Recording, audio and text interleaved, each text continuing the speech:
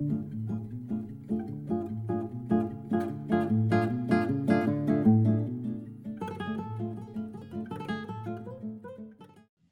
right, what is going on, everybody? Welcome into another 5 Minutes with Sean, maybe 10 Mental Health Monday edition. Guys, I promised you every month we're going to get into a new piece of content with an individual such as our guest today, or in a topic that I just feel like stumping on. But today, as mentioned, we do have a guest, a wonderful guest and a wonderful follow if you're not already doing it. Patrick Moore. Patrick, how are you today? It's a fantastic day. So much appreciate your invitation, Sean. Looking forward to chatting with you. Patrick, I'm so excited to have you on as well. I love following you. I love the conversations you have with people. I think you force them to think on their feet as it is socially, and you always are diving in with folks. So give us a little bit of background, Patrick. What do you do right now, man? What is your position in life, as you will? Take us through it. I'm retired. Man. I'm happily, it is possible. It will happen. You just hang in there.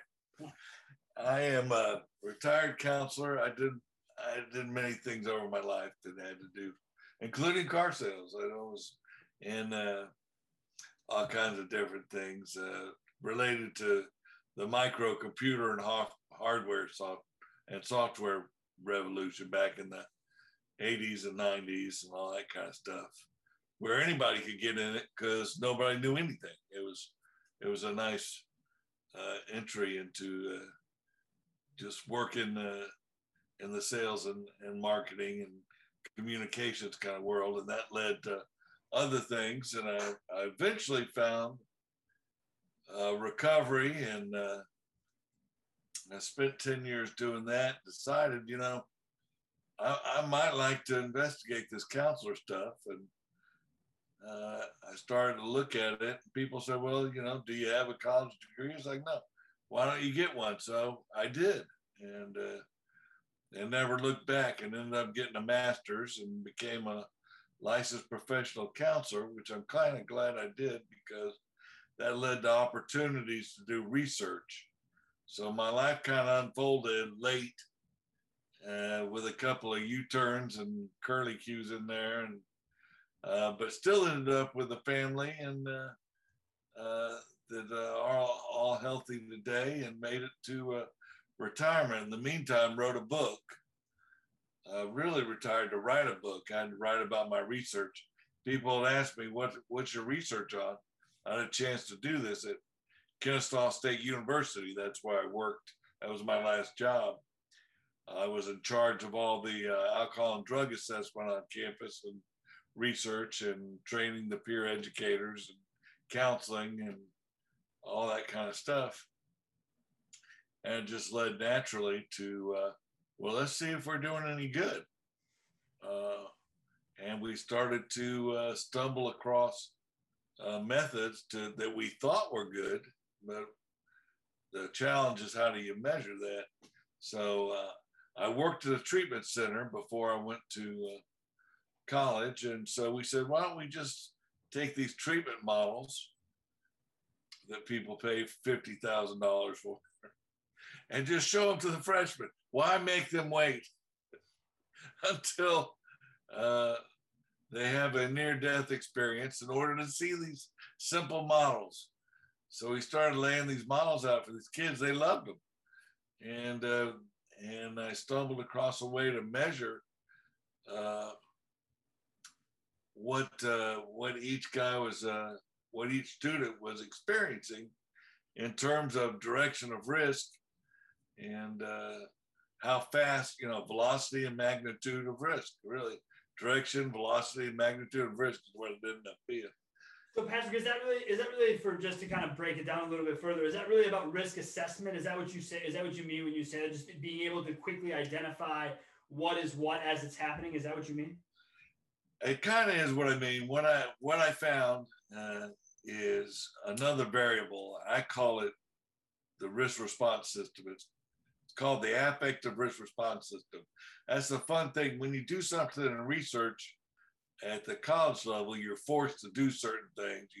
You got to get qualified to do it. Then you got to get approval from the internal review board, and you have to set up a literature review. And I started running across all the stuff by Kahneman and Ropick and all these other guys that were publishing articles about why people do the things they do. And it all had to do with not logic and not reason, but this package that comes with each human being. We're born with it, the ability to weigh risk and benefit on the same continuum. Everybody wants to know about risk. I found that to be an inaccurate approach. You got to do risk and benefit are related, closely related. It's all the same. The more beneficial a choice is, the less risk there is. There's always risk. But if I get too much risk and not enough benefit, that's not sustainable. So it's this, just using two attributes without getting too nerdy about it, just the way it worked out. So when I say risk assessment, I'm really meaning a risk benefit assessment based on risk benefit attributes. And I never say any of this when I show it to students. I hesitate to say any of this stuff now because it's not going to make sense to me. It's the old, here's how you build a watch. And all you want to know is what time it is. No, but that's okay. See, because to me, it's context. So me asking you about risk assessment and you responding with no, it's risk response system. That helps me start to understand. You talk about key attributes and measurements. We're data people here at my company. And so all the things you're talking about, they all speak to me. I didn't go to college. I started my company. I got in the car business really early. I've been an entrepreneur my whole life. But my business partner is master's educated. And it's because of that I was drawn to him being a business partner because of the aspects of thinking through what you're talking about. See, the college research, right when you said it, I thought, Patrick, that sounds like a lot of work. I thought college research was just, hey, I'm in college, I'm doing research, here's what I'm doing it on, you know? Hey, everybody does research in college, my man. Yeah, right, exactly. So, but you're talking about how you have to really go through the steps, right? And really speak to what it takes to do it. So you couldn't just show up and say, yeah, I want to start talking to, the freshmen about my risk response system. Here's what I want to do. They go, no. Explain it to us, show us your work, and then maybe we'll allow you to do this. So in you developing the risk response system, is it a replacement of the models that you were referencing? Is it an additional model? Is it a combination of the models? How do the models you spoke of that you referenced to get to this point really play into the now of the risk response system? It's embarrassingly simple. I use the same models.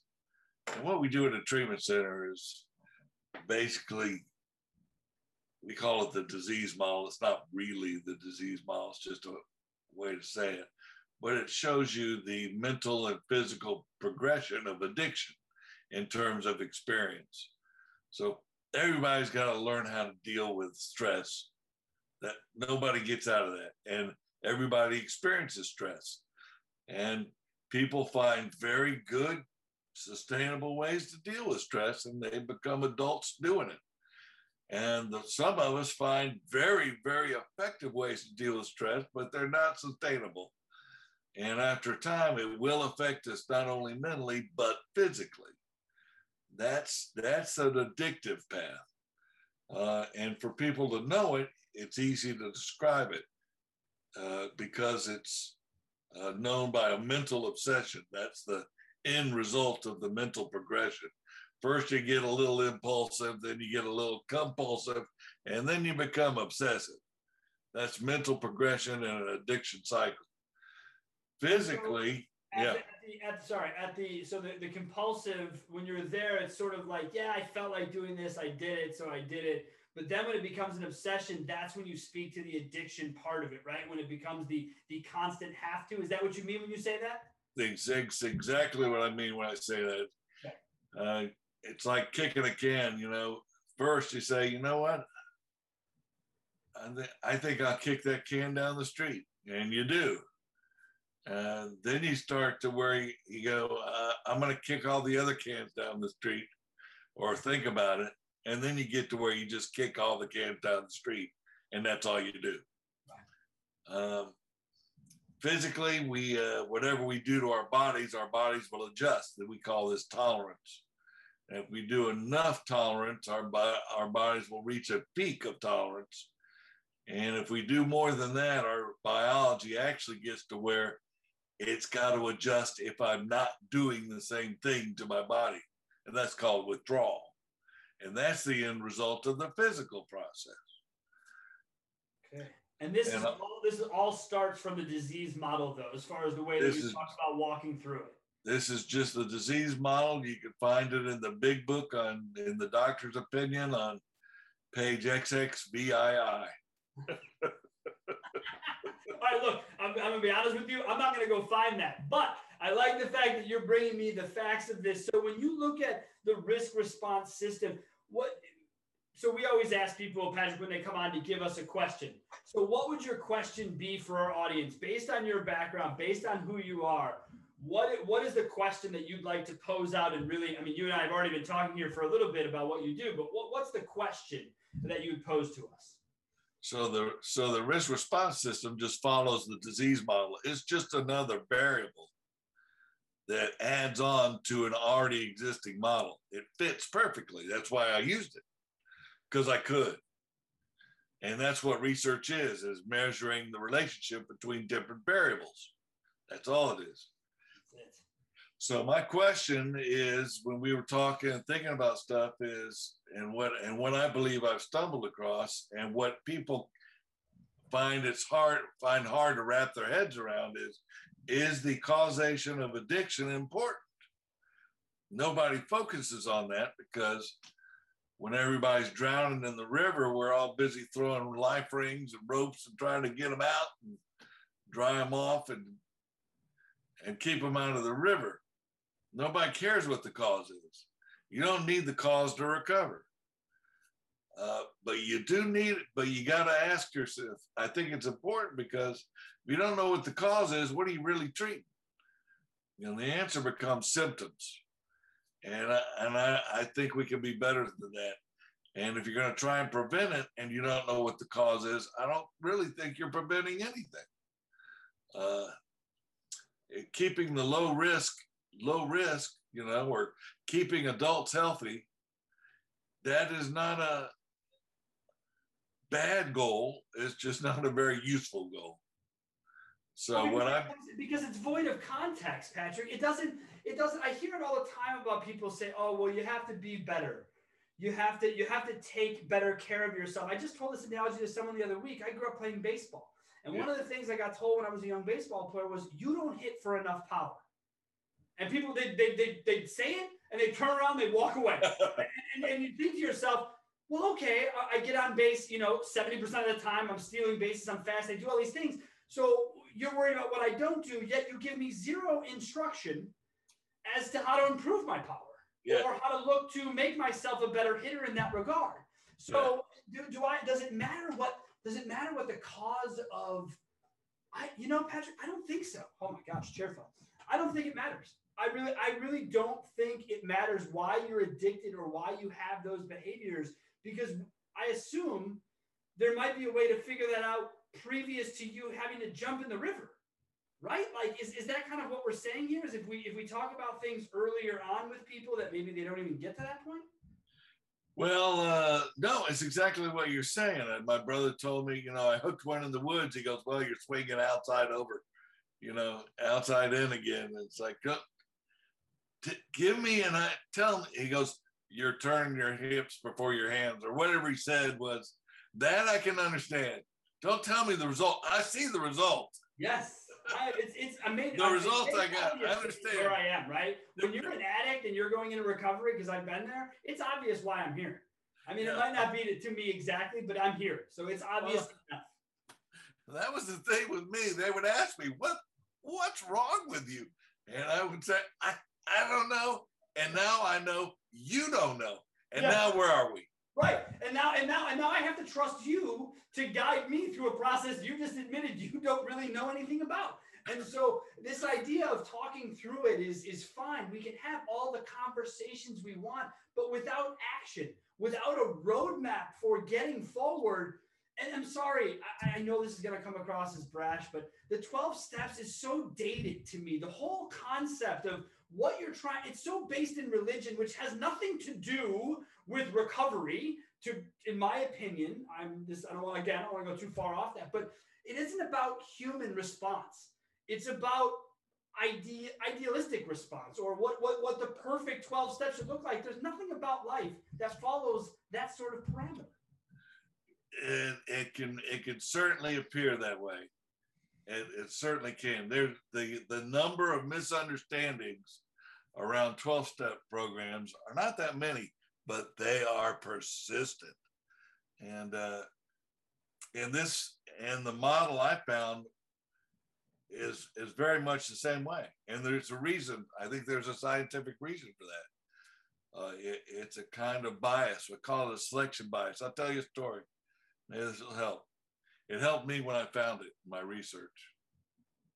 World War II, they would take off from the United Kingdom. They take off from England and go bomb the hell out of Europe. And all the planes would come back, shot to hell and back, and they'd land there in England, and the admiral would come down there, or whatever they call it. The Air Force general would come down there and say, I want you to do a study where all these holes are in all these planes, where all these planes have been damaged, and give me the probability of where all these holes are going to be so I know where to put the extra armor to protect these planes and the personnel in them. And they said, okay, we'll do the project for you. And they identified and measured every single hole from flak and shrapnel and other parts, and why and where they came from, and did the whole study. And then they tried to analyze it. They couldn't make much sense of it. When they brought this guy in who understood statistics, and he glanced at it and he said, you know what? Here's exactly what you do. You see where all these other holes are? You see, you got a map of the holes that's ever been done to all these planes you studied. Put the armor elsewhere.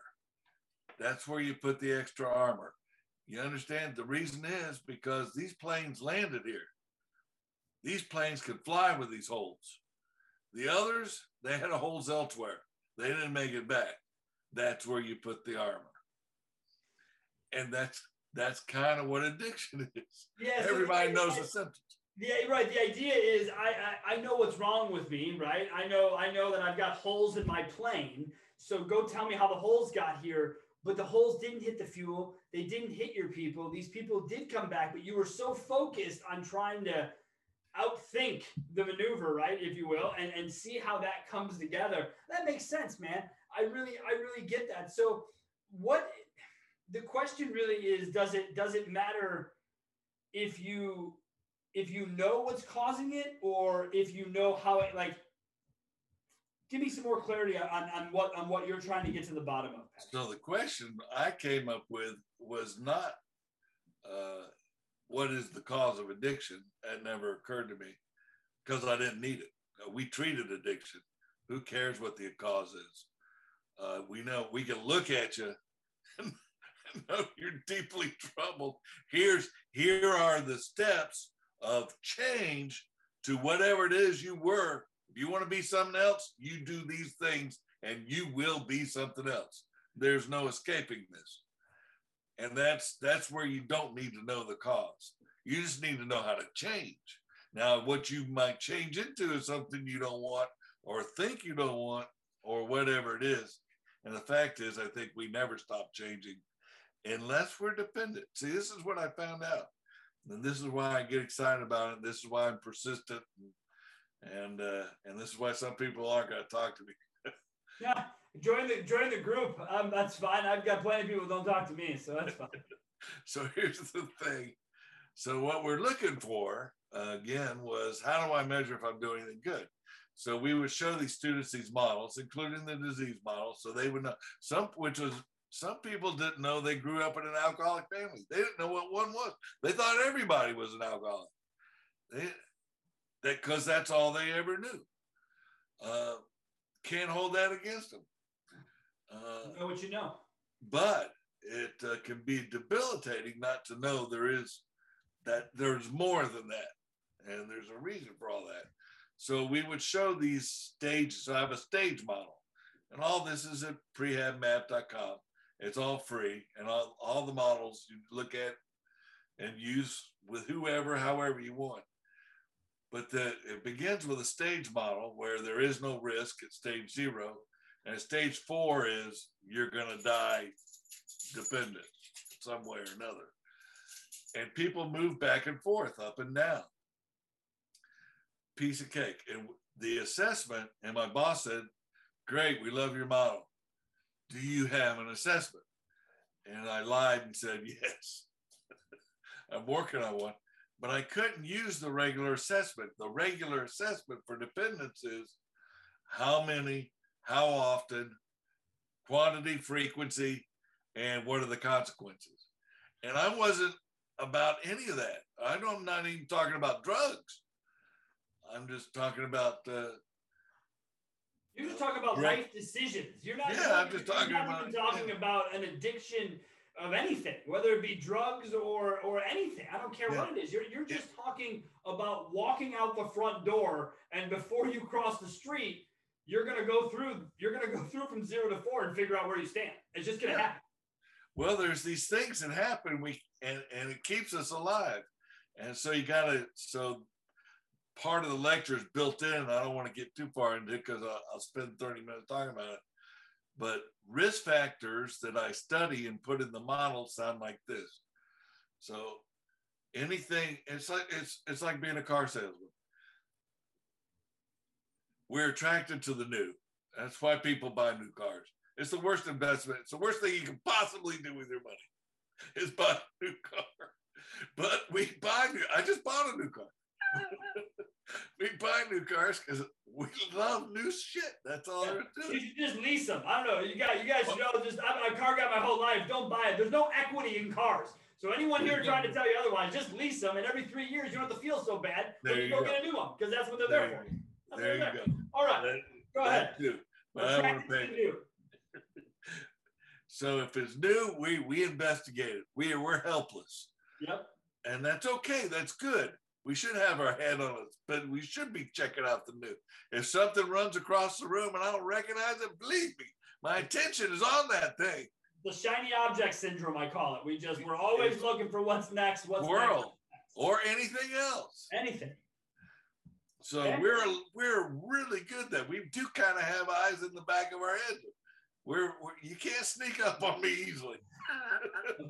Attention to the new. That's the risk factor. What other risk factors? So if you got new and you combine that, and the more you combine together, the more powerful they get. We look at everything. We tend to look at everything as good and bad. Anything I perceive as good, I'm interested. I would like to know more. And anything I perceive as bad is I don't want to know any more about this.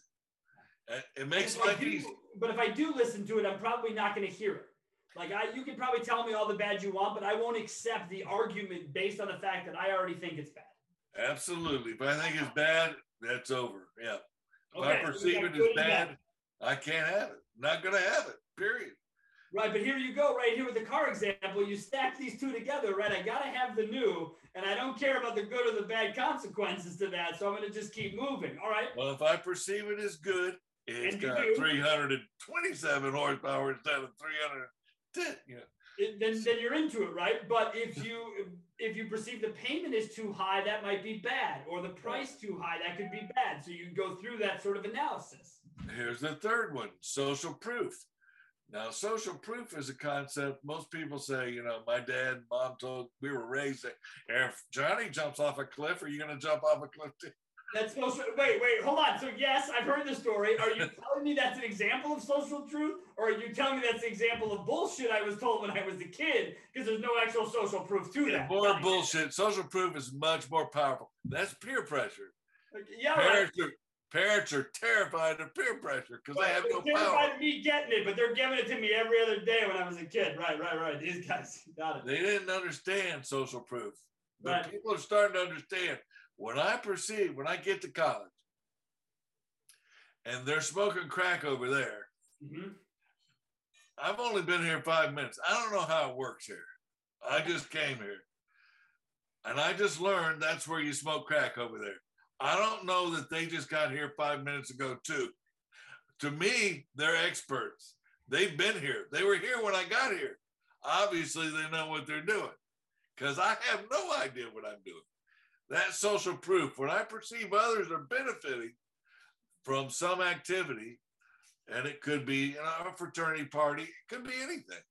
And it doesn't have to be around drugs. Study hall. I don't care what it is. Yeah, I mean, there could be 14 kids reading a book on the front yard. That's where they study. Yeah, right. That's the book reading yard. And I'm playing the guitar or whatever they do. That's an example of social proof, which is still our own. Basically, it's still how we perceive the moment. That's still what this. It's all about perception. Perception is reality.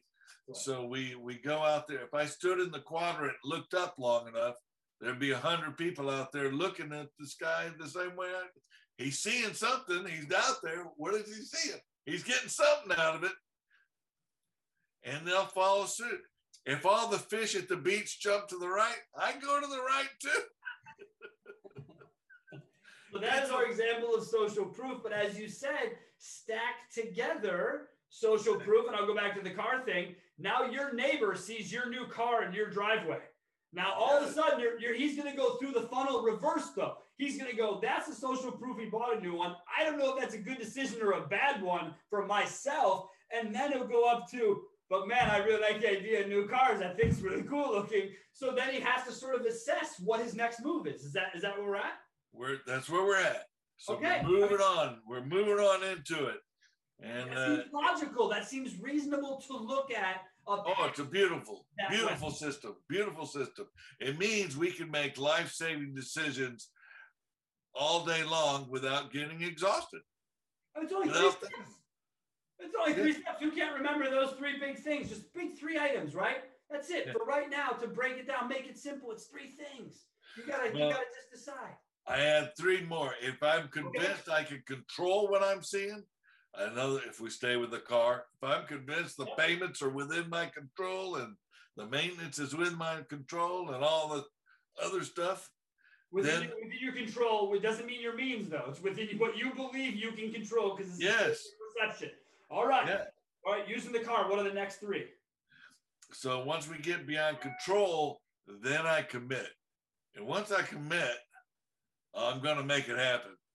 I'm signing the contract. I'm signing the deal. I'm going to ask you where you got your car. I'm starting down the control road to commit by asking you where you got your car because I like it. I get all those things. I commit and I continue making decisions in this way.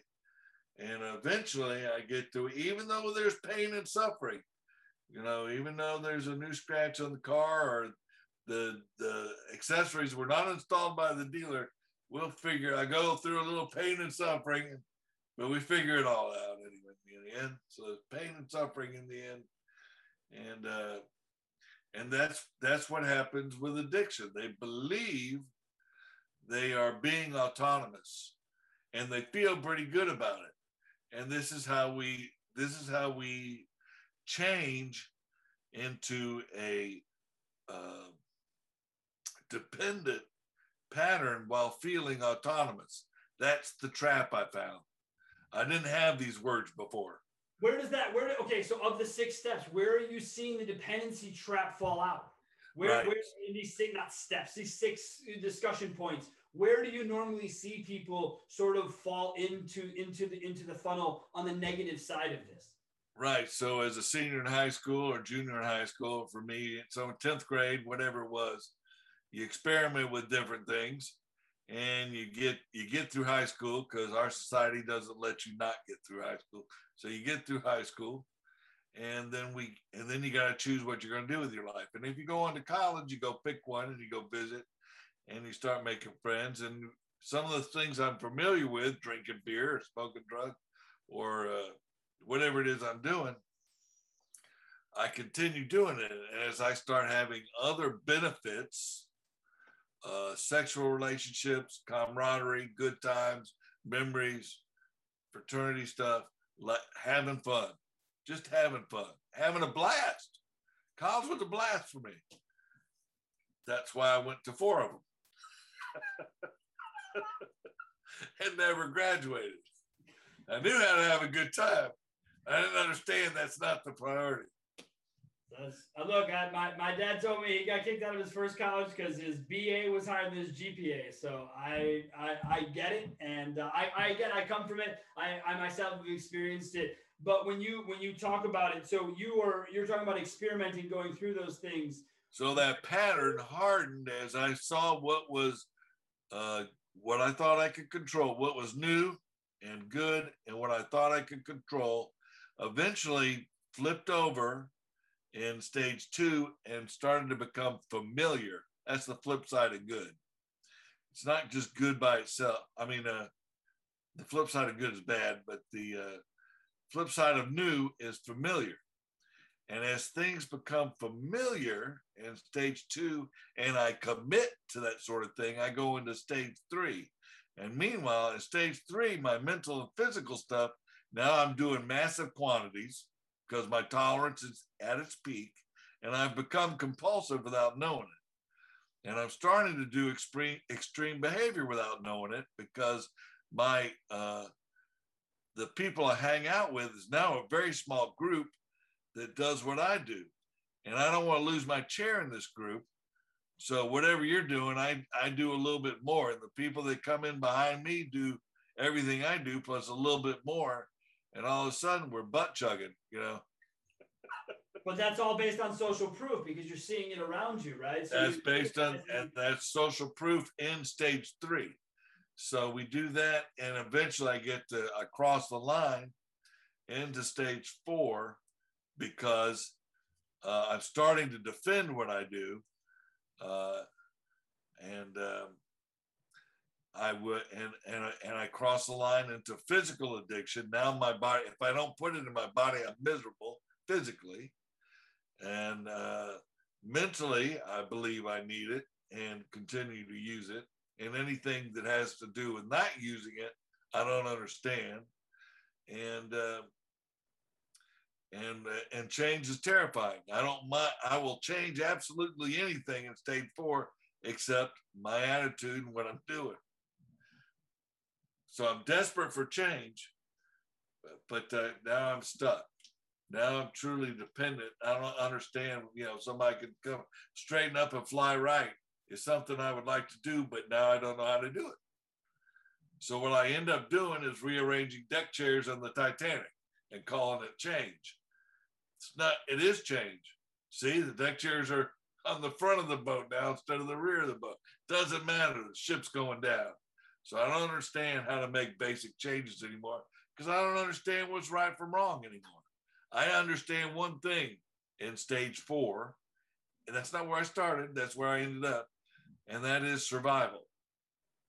Correct. Because as you said, you started at 0. And if we look at dependency, as you also stated, it's how much, how often, and the consequences. But in looking at it through the lens that you're giving us and sharing with us, by the time I actually get to that, I'm already through 4 stages, at which point, if given the proper tools and understanding of those stages and how the mind can work and the education to young level, because let's face it, this stuff isn't being talked about when it should. High school, junior high. You want to have a sex talk? That's fine. But it should be followed by a money talk, then followed by a talk like this where we get into what life's about. I don't know that I care about what happened in 1854 as much as I care about what's going on right now. Kids are dealing with what right now? Well, the things kids deal with now is nowhere compared to what I dealt with, which means it's further away from what you dealt with, yet no education exists for, I've got a 12-year-old nephew. If I was to say to him, hey man, how do you feel about, your risk assessment in life? He would look at me like I was insane. He would be like, you used to be the cool uncle. Now you're the weird one. I'm going to go back in my phone and I'm going to go back to doing what it is that I do. So right. Patrick, can we start this earlier? Like when should people be talking about this discussion fairly? When can it be comprehended? When can it be discussed? So I finally finished my assessment because my boss finally said, bring the assessment today. I stalled her for 2 weeks. So I talked to God, and it's like, all right, God, what do I do? And the voice I got, it's not a hallucinatory voice. I never tell psychiatrists my methods because they would medicate me. So I talked to God. What do you want me? What do I do with this assessment? It's like, what do you want? I got sort of an impatient voice back that said, "What do you want to do with it?" It's like, I'd like to know where they've been, where they are, where they're going to be. Well, why don't you do that? So I wrote out, age and class and a couple of things that made it look like an assessment. And then I asked 3 questions. Where were you in this stage model from 0 to 4? Where are you in this stage model? And where will you be in this stage model? And then I collected all the data. And people would write in those numbers. Students would write in those numbers at an average of 25 students per class. And we do 20 classes. So I'd get 400. So my first time using it that way, I had 457 students. And I already know that 5 are already going to be at severe risk. 5 are already at stage 4. I know that before I talk to them. This stuff like this, we know really well. This is just math at this point. This comes down to epidemiology. We know. For every 100 people, there will be one person who it's like insurance. We know this shit. Yes. And you can say the same thing about a 0 probably too, right? I mean, to be fair. Absolutely. We know how many are low risk. We know how many are high risk, and we know how many are severe risk. Now, it may be different drugs and different velocities, different matter. Doesn't matter. Doesn't matter. So I would give them these things, and then I had to have another discussion with God because I could see patterns everywhere. I went through a ton of Excel, spreadsheets trying to make sense out of this stuff. My first Christmas vacation, doing this stuff because I knew I was onto something. But I couldn't get it. And finally, I had to stop and give up again. And it's like, what is the only thing I haven't done? That was the voice. What is it that you haven't done? So the only thing I haven't done is put all 3 numbers together and use them as one variable. Okay, why don't you do that? And once I did that. That was the past, present, future numbers. Is that what you're referring to? Those 3 numbers? Yes, you put them together and you got a story. You got a whole, psychosocial, and more importantly, so do they. Yeah, because then you give the user an overall scoring. Like, again, back to baseball. Like, I'm a big baseball nerd. Every year they add a different metric to measure something else that is bleeding you to something else, right? And so baseball, we talk about barrel bats. How many times you get the barrel on the bat? What does that speak to? It speaks to you finding the sweet spot. Yeah, you're lining out. Yeah, you're hitting guys, but you're getting barrels on the bats, meaning this cannot sustain itself. If you continue to barrel the ball, you will get hits. They will go out of the ballpark. This will happen. Continue with that aspect. So a user scores they score a 1 now, they score a 2 on the future, and they score a 1 on the past. That puts them at a 4, right? So now they're all together 4. My God, Patrick, this sounds like so much fun. I'm a data nerd. You must have just been like, when you established the singular variable, that must have been a really aha moment for you. Well, it was a huge moment because then I could say, all right, here's the way the epidemiology lays out is 75% are going to be low risk out of any random sample. 20% are going to be high risk, 5% are going to be severe risk. That's what we know. That's the data and the data points, and that's where they go out. So when I add it up, when I go look, it's like, well, how many 0, 0, 0s or 0, 1 zeros or 1, 0, 0, and anything that ends in a 0 or has a 0 in the middle, even if it's a 4, 0, 0, to me, it's just said that, well, there's a kid that recovered in high school, which there are a few, more than a few. So then I can say, well, there's your low risk population. How much of this sample ends in a 0 or it has a 0 in the middle and a 0 in the end? 75%. College, damn it, lots of zeros, right? I mean, it's college. It's a lot of zeros, a lot of ones. Well, everybody says, no, you go to college, they're all out of control. They're all running naked. They're all stoned.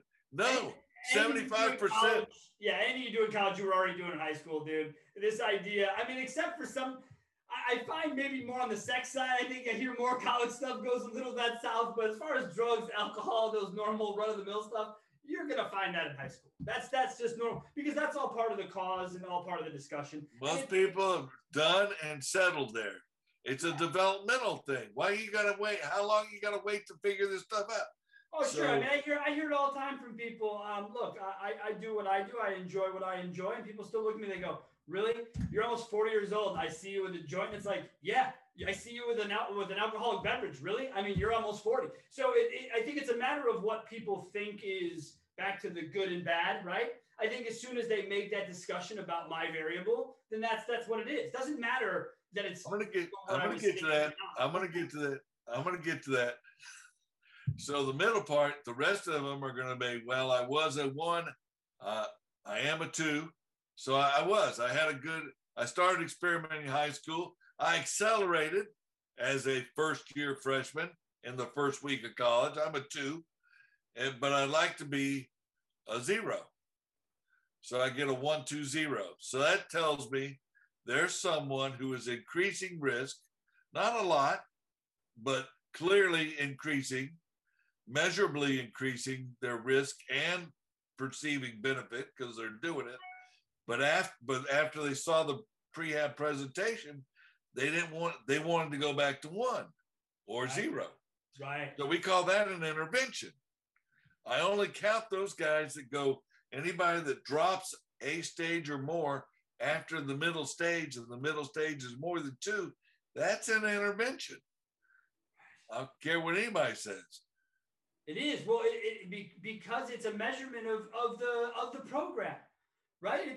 It's a measurement of the student. It's the measurement of the student. Oh, right, of their program, of how they approach their program, right? Yes. And how they say to themselves, look, I just saw something on the screen, this going back, right? So I just saw something new on the screen. I've established that I think it's a good thing that I be aware of this. It sounds like, Patrick has proof, social proof to that end. So now the question is how? Right? The next steps. How do I control and commit to getting to a 0, Patrick? That's what I think this report tells me. And I think that this sort of idea shows where the logjam is, right? And so, you were into things. Yeah, you got into things a little heavier, but you've seen what getting there can do. And now you've decided you don't want to be that person. That's a lot easier intervention than getting 25 people in a room and cornering somebody, Patrick. It gets better. It gets better. Okay. And on the way in, the 5% will look like I was a 2, I am a 3, and I'm going to be a 3. Or I was a 2, I am a 2.5. When they start jumping between levels, they're telling me I'd like to be a 2.5. I don't want to be a 3. I've seen your model. I don't want to be a 3, but I don't want to be a 1. Anybody who puts in a 0.5 is they're screaming for help, Patrick. They're like, look, please, it's not even an option to be a 2.5 for God's sakes. It's are you a 1, are you a 2, are you a 3, or a 4? I'm a 2.5. That screams problem. So these are people who are very sure about what they're doing, and we're able to introduce a little ambivalence, and that's what we call therapeutic. Yeah. Without hurting anybody, without shaming or without. No, the 2.5 is therapeutic. Look, you and I, that's how you and I started talking. You and I started talking on a post that I had. I was referencing addiction and people dealing with mental health. And Dr. Carl Hart, you and I talked about sustainability of the whole thing. And all I had said to you was that, look, I do what I do, but I haven't managed to what deals with my life. You started our conversation out by saying everyone manages stress. No one can avoid that. And sometimes you use things to do that. Sometimes you use them too much. But I believe there's a way to use enough to manage what it is. So if I live my life the way that I live it, and I've said to myself, I believe what I'm doing is a 1. I get it. There are risks. Anytime you use anything, drugs, alcohol, cigarettes, hallucinogenics, I don't care. There is an assumed risk with that. But I've been doing it long enough that I know that, and I'm comfortable with that, and I'm okay to move forward.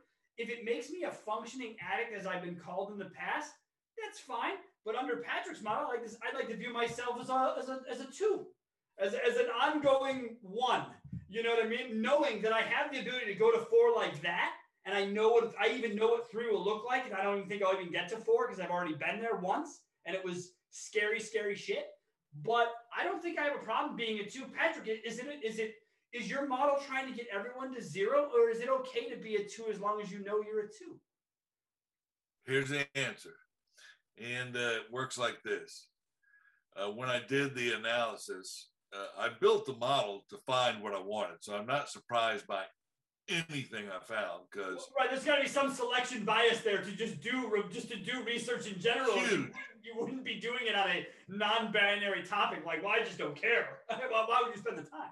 I didn't think the chances of finding a measurement were possible without extreme selection bias. Sure. So I didn't mind doing it that way. But here's the thing, that when I started to look, I used an analysis tool that's exactly for this kind of purpose, to make sure there's not another variable. And that's where we suck at research, is really data analysis. We miss the other variable. We blame everything. Anybody in the treatment or prevention industries is saying they know the cause of addiction, and they're wrong, but they won't admit it. They'll say, I don't know the cause of addiction, but they really think they do. So they think abstinence has something to do with treatment. So stop drinking. If Johnny's not drinking or using, we did our job. That's not the cause. That's a symptom. That's the solution, you moron. So flawed. It's the idea that because you don't use, all of a sudden makes you healthy is jack. Because all that goes on in the back of one's brain, I had this discussion all the time with friends, and it relates around food, right? This idea that, I can eat whatever I want. Yeah, so as long as you know you're putting your body, you work out, you do the right thing, but you just can't go eat like an asshole and expect to lose weight. That's not how this is going to work. No, period. You can't fool yourself about causal variable. Correlates are not causation.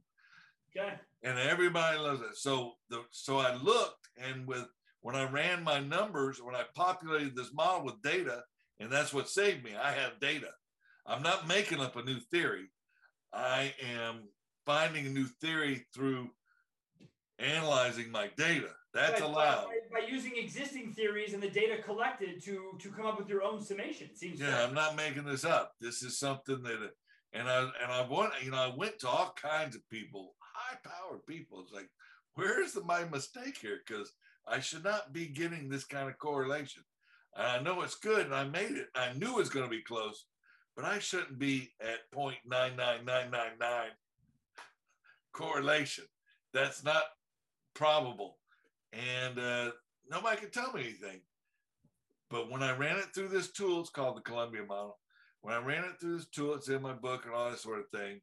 What it showed me was I could explain every case of high risk and severe risk student. I had that perfectly mapped out. I could not explain one case for the majority of the population. The 75%, we did 5,000 kids. So 3,000 of them I had no explanation for. They never got out of stage 1. But I noticed they bounced between stage 0 and stage 1. So I was like, if that's where they stay, then they're using, and they're human beings. So I know they're using the same they're using the same attributes. The attributes are identical. They have to use new and good and control and commitment, all that stuff they use too. But obviously they're using it in a different pattern. And obviously the risk part is going to be stage 1. And obviously where they're going to familiarize stuff or habituate stuff is in stage 0. So can you drink? Yeah, there is a way to there's a way to do all kinds of things in stage 0, which is the high benefit, low risk column and row. It's a matrix. So what I'm measuring is high risk and low risk and high benefit and low benefit. And I put my data in there, and that forced me to change the model. That's the difference between high risk students and low risk students. They use identical attributes in a different pattern. Both patterns feel the same. Both patterns feel good. Both patterns are effective. Both patterns have character defects. Both patterns have good things. But if you can't tell the difference between one and the other, you are well and truly screwed if you're dependent. And that's why change is hard, because I'm telling somebody to change into something they already think they've changed into. Yeah. And that's going to be the issue. If you're asking me to be better, and I've already thought that I'm as better as one can be better, and you're running at 200% already, I'm asking you to do more, they're going to get a gun.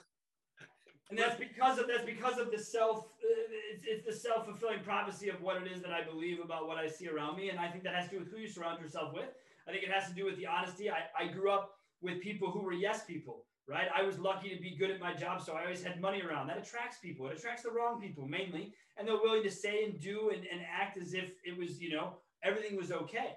But when you meet people who don't agree and see things differently, I think it really helps with that model. I'm still shocked that 75% of 5,000 kids, basically, as you said, were statistical brain, melters to you, where you were just like, I don't get you 75, because that's a huge majority. I think when you hear the word addiction or you hear the word problem, you assume it's some mass number of something, when in reality, it is so much smaller than that. 5%. Yeah.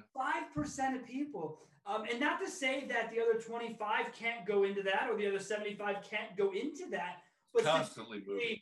If I were looking at a model of something and something was 5% statistical versus 75, it would get that much weight versus this much weight on 75 in my own brain, which I think seems only fair, just given I put a lot of stock in statistics. That's me. Well, this will blow your mind then. It blew my mind. This is because now how many more people die each year in this country directly related to drug use? It turns out it's the low risk people. Why? Because there's more of them. It's a huge group. And to me, it also speaks to the education of it all. Like the idea of how drugs are handled in this country versus how alcohol is handled in this country. We're not doing any of our addicts, we're not doing them any services whatsoever. We give them zero education, zero resource. Don't give me this, well, just tell them to stop. That is not the answer. There must be better education than just stop. Well, I do a whole thing on constructive paranoia, and that is a risk response kind of thing. And just so you know, it won't work. But if you understand constructive paranoia, you become autonomous, because then you're not swayed by your own biases or your own blind spots or your own gaps or anybody else's. So there's just some things you got to decide on your own. That's what autonomy is. So I text and I drive. I don't text and drive. That's a thing I decided. If I want to text, I pull. It's not a problem for me. Or I wait, or, it doesn't matter. I know I'm going to die sometime, but it won't be while driving and drinking. It won't be by texting and driving. Agreed. And I wear a seatbelt. Every car I get in, I wear a seatbelt. But if there are things I do behind my, in my own walls, my own privacy, my own life, then that's what it should stay as. I don't think every person who uses drugs is an addict. I don't think every drug leads to drug addiction. It's much like. Well, that's the Carl Hart. Yeah, I got all over Carl Hart a little bit, because the guy who wrote the book about how to use adult, how to use drugs like an adult. He was a very brave person to write that book, and I got it. I bought it and I read it, and he's stage 4. He believes he's autonomous. He acts like he's autonomous, and he looks like he's autonomous. He's not. Read his book before, and I don't want to get all into it, but it's clearly in there. If you believe you have to be impaired to experience something, that you have to. I challenge that. If you had your spleen out yesterday, you should be not chewing. You should be taking OxyContin as prescribed. But if you're doing that in place of a drink, if you're doing heroin in place of a drink, and your wife can't go to bed because she's got to measure how many times you breathe a minute so that you don't die, or you have to put the whole family has to stop while you go into withdrawal, that's not healthy. That's not autonomous. So the idea is you go and try stuff in stage one, whatever it is, whatever you perceive as good and have social proof for, and it's new and it's controllable, go try it. And then go find out what it really is and then make your decision. Can I habituate this in a high benefit, low risk way or not? Is it sustainable? And if I can, happy days. Do it some more. Find out something else you can do and sustain it. And you just keep going. And these people change every single day. They get better every single day in spite of every failure and every roadblock and so on and so forth. They live and nobody can stop them from doing it. That's what I want for me and everybody else. And is that a stage under the book to get to that point? Is that a stage in the way that you look at things? You want everyone to be there. It's just using the same.